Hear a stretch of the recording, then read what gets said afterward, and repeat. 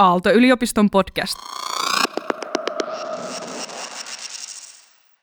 The downside is that a lot of coders will lose their jobs because they just disappear. They are automated by the AI. But on the other hand, I'm actually quite convinced that this will create a lot of new work because there are so many innovations around the world that couldn't afford earlier to be coded.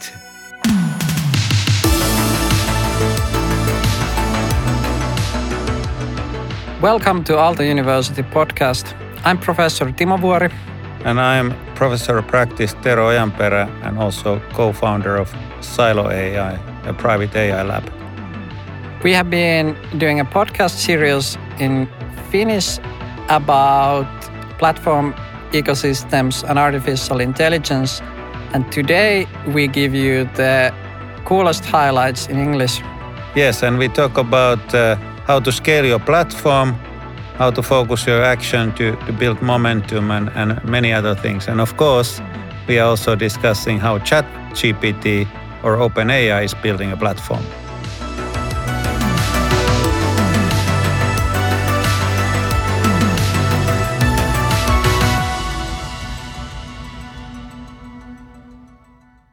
Why are platforms, artificial intelligence, and ChatGPT so important today? Yeah, the point is really that we are seeing a tremendous momentum around AI at the moment. And of course, that links to the platforms because platforms are created around network effects. And network effects, they mean something like you have a telephone, you need a second telephone for the network to work. But how does it go? Yeah, exactly. Every user in a platform increases the value for other users. So 2 telephone users is better than 1, 3 is even better, etc., etc. But you also have a network effects in other ways. For example, if I'm typing in a question into ChatGPT and it answers it, and I rate that how good the question is, it will learn from that. So my actions are adding value to the other users through these learning mechanisms. And I guess that's one of the reasons why companies that are able to create successful platforms become so capable. They are able to provide so good services because their capability does not come from inside the organization, but from the whole network of users that each contribute to both the capability of the organization and I guess also the innovations and services that the company can provide. Exactly. And in that respect, actually, we come to the AI, machine learning, artificial intelligence, which is amplifying this network effect because it kind of creates the learning loop which enables you to learn faster from data and the users of your platform. So we are seeing the network effect being amplified by the learning loop powered by AI, and that creates the secret sauce behind these successful companies, whether we are talking about Tesla, OpenAI and ChatGPT, John Deere, or digital services like Facebook and Google. Okay, so in Facebook it's relatively easy. So I get more value from Facebook if my friends are there, and Facebook algorithms learn from my reactions which kind of content I like, and therefore they can display me the most engaging content for me. Then when we go to John Deere, there you have the tractor and the ecosystem around the tractor and the farm. So other companies can provide additional services to the same platform, and these services themselves provide value for the tractor user. And then you say that also AI adds value to that. And I guess these are really cool examples, but the big point is how someone who doesn't own a platform yet or doesn't already employ AI in the best possible way, how can they get started? Exactly. And there we come to the first point that we are going to discuss today, that is turn your fear into energy.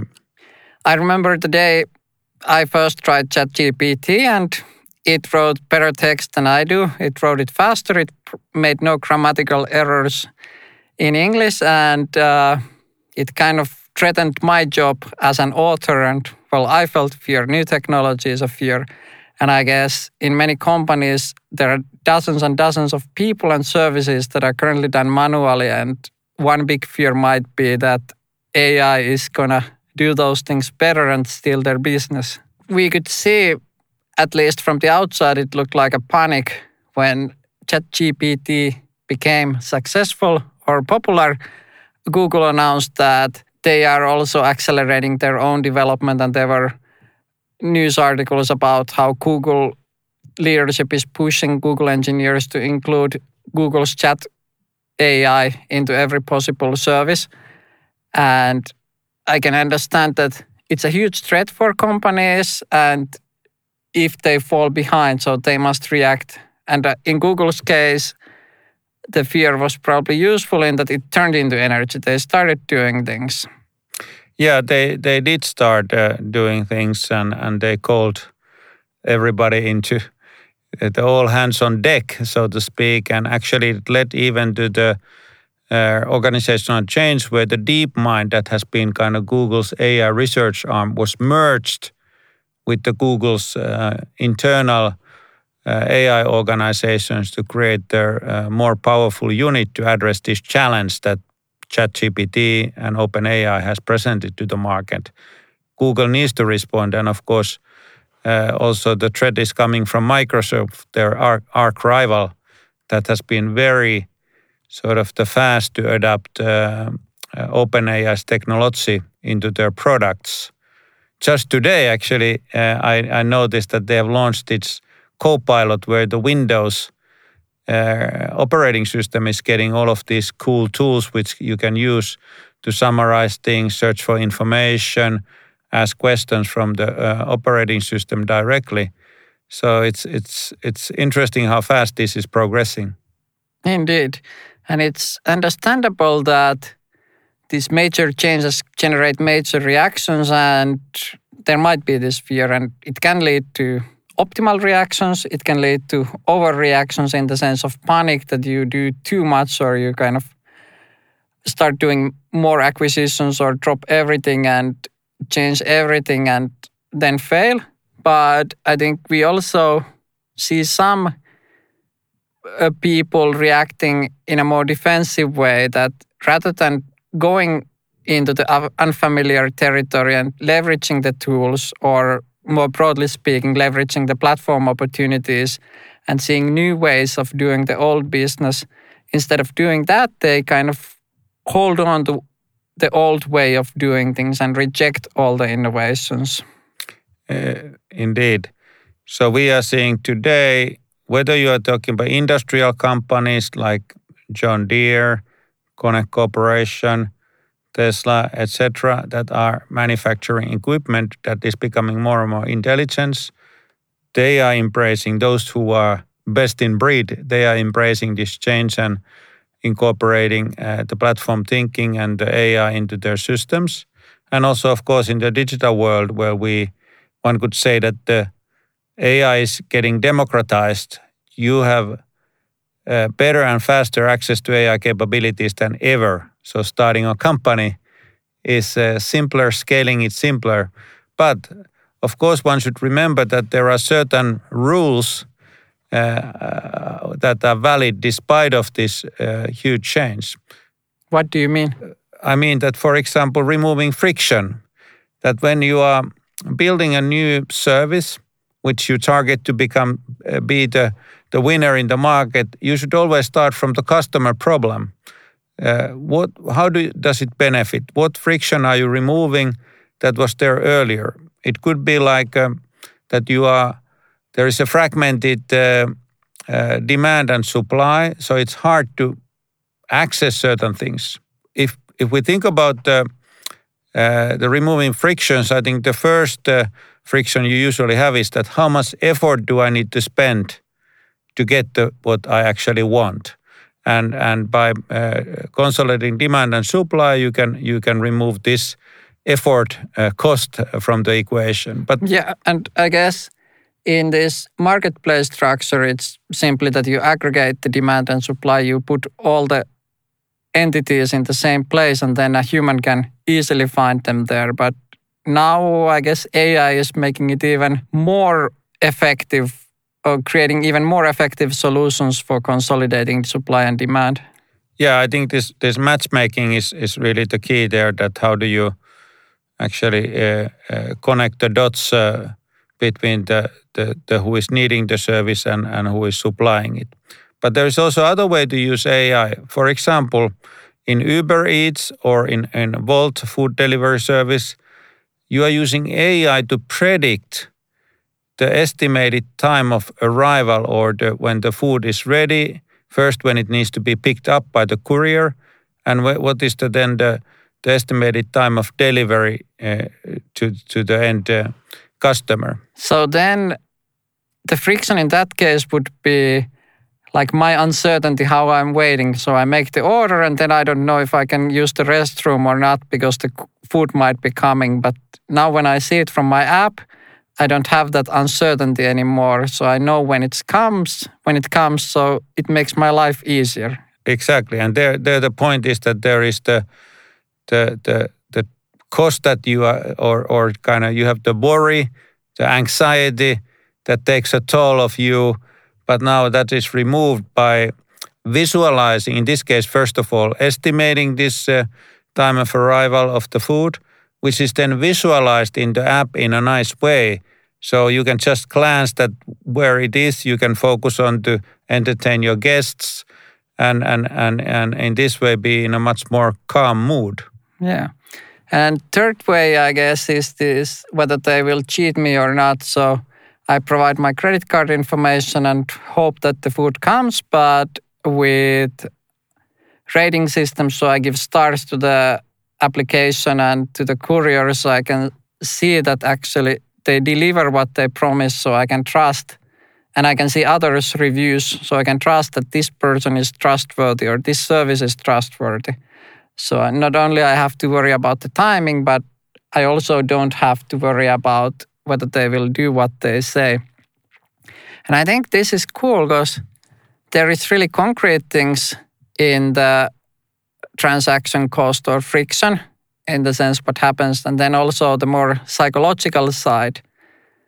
But all of these frictions are not what you as a business developer might first focus on, because you would focus on the quality of the service or the quality of the product, but the more abstract type of effort needed for getting the product or service is easily ignored. But a lot of these digital companies, platform companies, have removed the effort, so you get the same product but in an easier way, and that's what creates the success. Yeah, that's the point. It wasn't that difficult to hail a taxi in a street corner earlier, but apps like Uber make it really easy. And the point is that these are not the privilege of tech giants. These are techniques that any company can apply. For example, this how to remove effort, cost in getting something. For example, we discussed with a Finnish company called Kubbe, which is matchmaking friends for old persons. Because very often those who are living in their home, they might be suffering of loneliness, might need also somebody to visit them to do maybe some exercise, etc. So Kubbe created this platform where there are the older persons. There are those who would be happy to actually visit the person once a week or even more often. And then there are relatives that are very often living in a different town or city. For example, my mom, we are using a Kubbe. My mom lives quite far from us. And I just then contacted Kubbe. They find a match and they did the background check. So they removed all the concerns that I had about this. And every week when this person is visiting my mom, I get the report that what did they do, a photo and a report, what they have done, what they discussed. And that sort of also creates comfort for me that there is somebody to visit.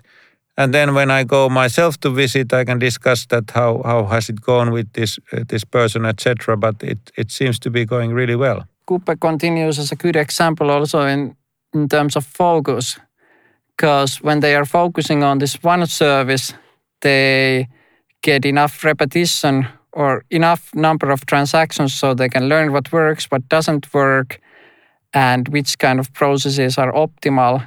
And that enables digitizing, automating it later on, but also provides some legitimacy in the eyes of the users. So if you are focused on being the best in one select service, people start knowing you from that. But we have also talked about with some other companies that have started in a very focused way that might not be so well known, but are on their way.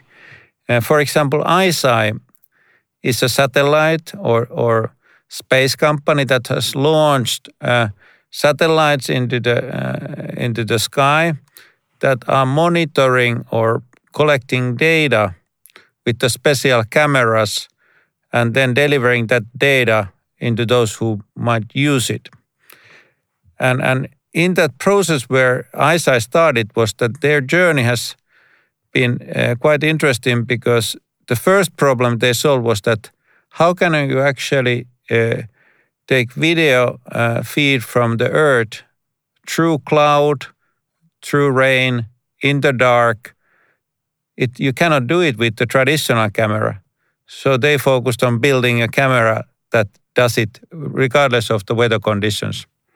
Oh yeah, so they developed this radar technology, and then once they had the technology good enough, they developed the satellite around it so that they can put the radar on the sky. And only after several years, when they were able to do all this, they launched the satellites and expanded the fleet. But now they are in the position that they have, I think, 25 satellites in the sky, and they provide best map of the Earth or mapping of the Earth and items on Earth that you can see also in the dark.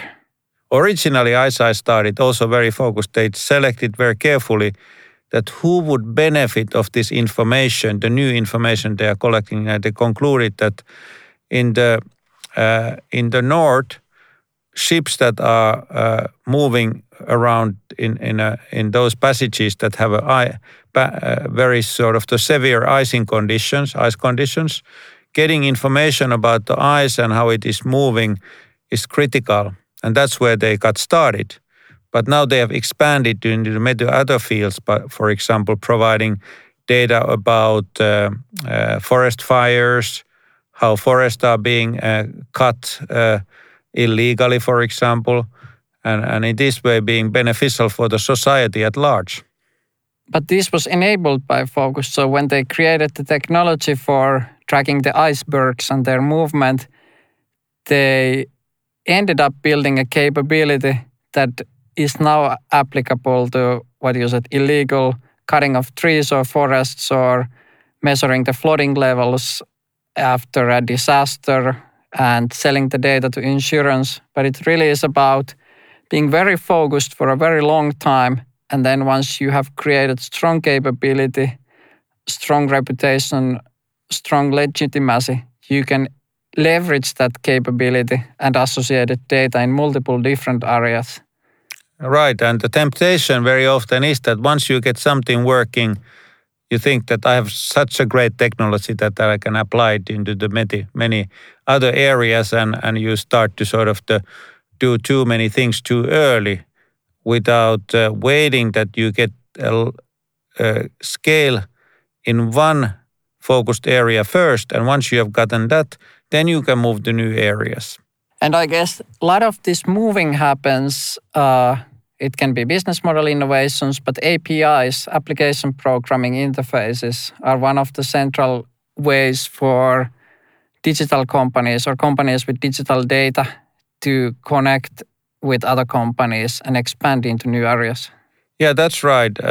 I think rather than shaking hands in the room with the real people, you shake hands electronically. That is that you connect through APIs.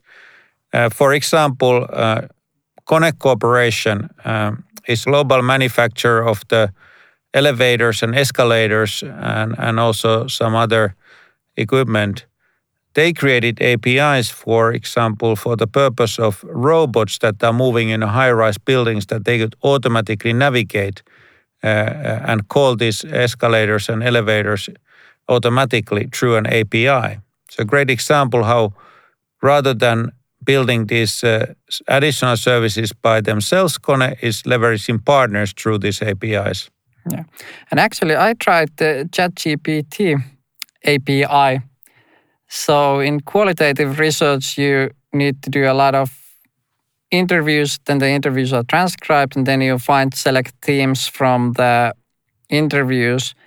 And with ChatGPT, I was able to connect to the API via Excel. So in Excel, I put my interview data there and then create another cell that would contain what I'm looking for. And then the API connected me to ChatGPT and gave the coding of the interview data from in that way. So in a sense, I'm making a mini service on top of ChatGPT. And actually, I learned this from Henry Schild, who is a professor and friend of mine who is very active in this area. And maybe one more example about the APIs is we spoke a lot with Vaisala, which is a company producing weather data. So I guess one of the largest in that. And they have also an API that enables third parties to use the weather data. So if you want to design your logistics in a way that takes into account the weather, so you can optimize the routes or timing of your deliveries, you can integrate your software to their data through the API, and in this way innovate on top of the data. And I wanted to highlight this example because it's in so many domains. It's elevators, it's the digital services, it's weather data, it's logistics. So it really provides a way of multiplying the impact of the strong core that you have. Vaisala has been a very active in the weather domain. They have I don't know, they are like a 80-year-old, almost 100 years old company, very old company anyway.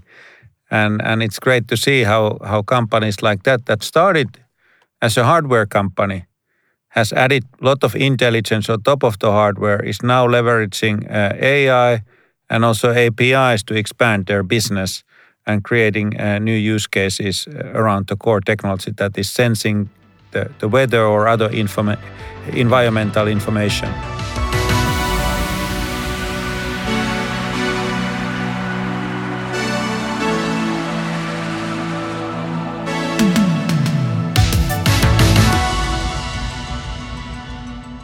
There are so many opportunities with APIs, AI platforms. How do you think the world will change?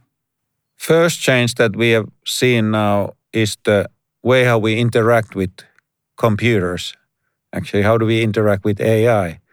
Is that it's conversational UI, the conversational user interface, that I can just ask a question, outline a command, and things will start to happen. Whether that is outlining a text, creating a poem, or whether it is creating a picture for my next blog, I can just give it that, okay, I would like to have a picture that is Timo in a robot format in pixel art, and suddenly it pops up Timo's photo in a modified in an interesting way. So it's so exciting how the creativity can flourish in this environment. In a sense, is it so that in the past, if you wanted to interact with a computer, you had to learn to speak in the language of the computer, but now with AI, the computer has actually learned to understand human language. And that's what the natural UI means. Yes, and they're like today's computers, I need to have the mouse, I need to kind of click on the things, I need to remember the path where it was, I didn't need to look the search, but I can now just ask about the information and it brings it forward to me. So it's so much more fluent, and we are just getting started with this one. We have not seen anything yet, one could say. But coming back to the example I mentioned earlier, the Windows, it just got this conversational capabilities, Grammarly, as an example, the Duolingo. If you want to learn new languages, now you can role play with it, which is powered by this new generative AI capabilities. It's a conversational UI. I don't need anymore to go to the teacher because the teacher is there in my application. So there is huge in learning. So everyone gets a private teacher and private assistant in a sense, and I guess a private lawyer. And yeah, I can see that there is so much more resources available for people now. For example, in legal arena, we have seen that there is even PwC announced that they are going to have a AI-powered lawyer, a robot lawyer to assist the 4,000 people. So they are saying that the robot lawyer will be checking documents, creating documents. Human will still check them. But there is also a service in the US called Do Not Pay, which can, if you get the parking ticket, you can challenge that by clicking and filing a motion automatically. And this Do Not Pay robot lawyer will do it on your behalf. So it is automating complaints. Is it a good thing or bad thing? That's a separate discussion. But what we are seeing is that it becomes so much easier to create these services. So, and on the other hand, if we talk about impact to the people's work, we are seeing a lot of tasks that will disappear. But on the other hand, let's take an example of coding. There is a service called Copilot that will automate or have the AI to do the coding on behalf of the software developer, a human. It can first assist, but some of the tasks it will start to do automatically. So one could argue that the downside is that a lot of coders will lose their jobs because they just disappear. They are automated by the AI. But on the other hand, I'm actually quite convinced that this will create a lot of new work that because there are so many innovations around the world that couldn't afford earlier to be coded. And now they can basically say that, okay, AI, I would like to have this great new service. UI looks like this, and the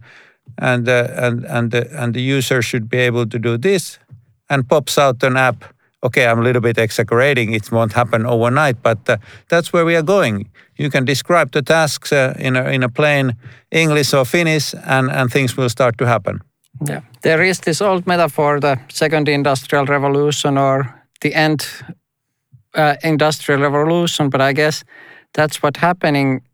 That is what is happening here in that it's not only that individual jobs will change a bit, but whole organizations will change and the structure of the economy will probably change. If that's true, that it becomes easier to start your own company and one individual can suddenly have the resources of or capabilities of 100 individuals with AI. And I suppose those who are fastest or best able to develop this new kind of organizational form that leverages the technologies to their maximum potential will be able to provide huge amounts of value.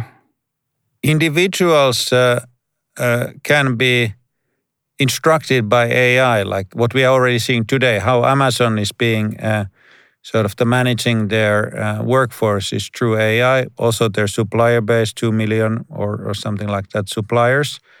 It's only possible to control and manage that kind of masses through AI. But in some ways the point is that earlier we thought about that this is just for the sort of the lower sort of the more like manual labor. Manual labor, exactly. But now we are seeing that this same thing is coming to a creative labor, that you can start to give instruction. If you're, for example, a designer, the AI can support you, it can guide you, On the other hand, it can also monitor your work, and this way, it doesn't matter where you are, whether you're part of this organization or not. You get the support, but you also can be monitored through this work, and in this way, new kind of organizational structures can be created.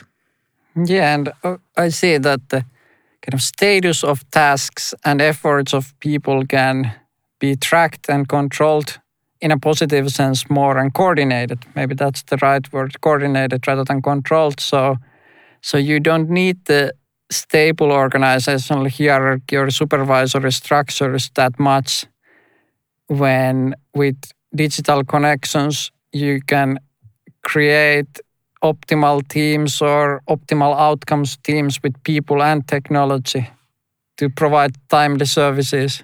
On the other hand, I think that we are talking about that this is going to happen like a snap of the fingers, that, okay, AI just takes over. But I think we are very early stages that, and this change will require that companies and organizations adapt their way of working. You just cannot take these new tools and plug them into the old structure. You need to also change the sort of the way of working. And that's the challenge here.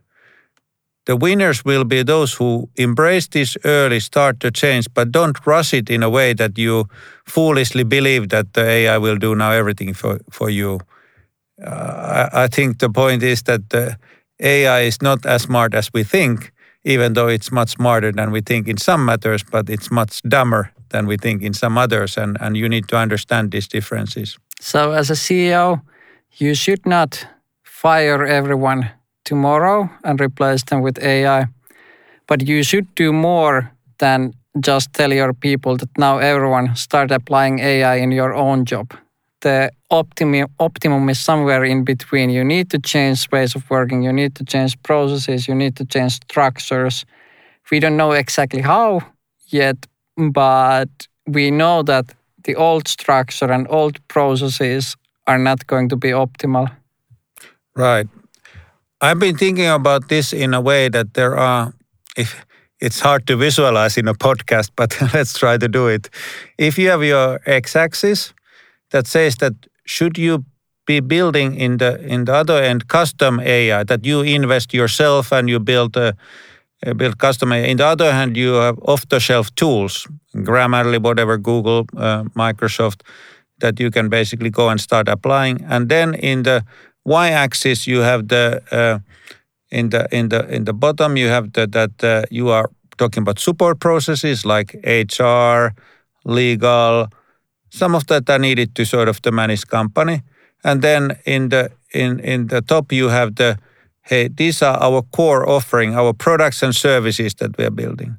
So if you are in the upper right-hand corner, you are building a custom AI to make your products and services more intelligent. Like you could be Tesla, you could be a vehicle manufacturer that makes your car to become more intelligent, whatever that might be. But it's the core offering. There you should think about how much should I invest and am I going fast enough? On the other hand, if you are in the left bottom corner, support. Then you have a support function, maybe your marketing department, and you have these new tools that can automate everything. For example, there is a Jasper AI that will create the copyright on behalf of you once you give it a few hints that what should it do. It will build a platform, it will build a website automatically for you if you want to launch a landing page. So these are tools that you can apply today, but will require changes to way of working. So you need to figure out where you are in this matrix and then find the best way of sort of should I invest myself into AI development or should I leverage the ready-made tools? Yeah, I see that's a really great framework. And then I would add a third dimension, which is this how big a change you make to the work processes. So in one extreme is that you kind of maintain the current people and teams and structure, and the other extreme is that you change everything. And I guess it's like you said that you kind of look what the tool is capable of doing, you adjust the processes to some extent to that. But on the other hand, in some areas, you might want to develop the tool so that it works with the current set of people in a better way. But it's really complicated equation. Right. So now we already have 3 dimensions in this matrix. So if we had the 4th one, that would be a time. So how would the world look like in 20 years from now on if we think about the change? I think the productivity gain, I've used this word that the productivity is internet to power of 2 or 3, that the internet gave us the huge productivity boost. We are going to see a huge boost from AI and platforms in the next 10, 20 years. Huge changes in how we should educate our people to this new world. So it's something to think about us as a teachers. So it's so exciting, but unfortunately we cannot really visualize exactly how this 4th dimension looks, and it's getting so messy that we can just sort of think about some creative thoughts where we are going, and then start to do something today to succeed in this new world. Let's hope that our podcast today and our whole series inspires people to be open-minded, experiment, and create ways that increase productivity, well-being, and sustainability. Let's hope, and let's try to make sure of that when we are meeting people in the real world outside of this podcast. Thanks for listening. Thank you all.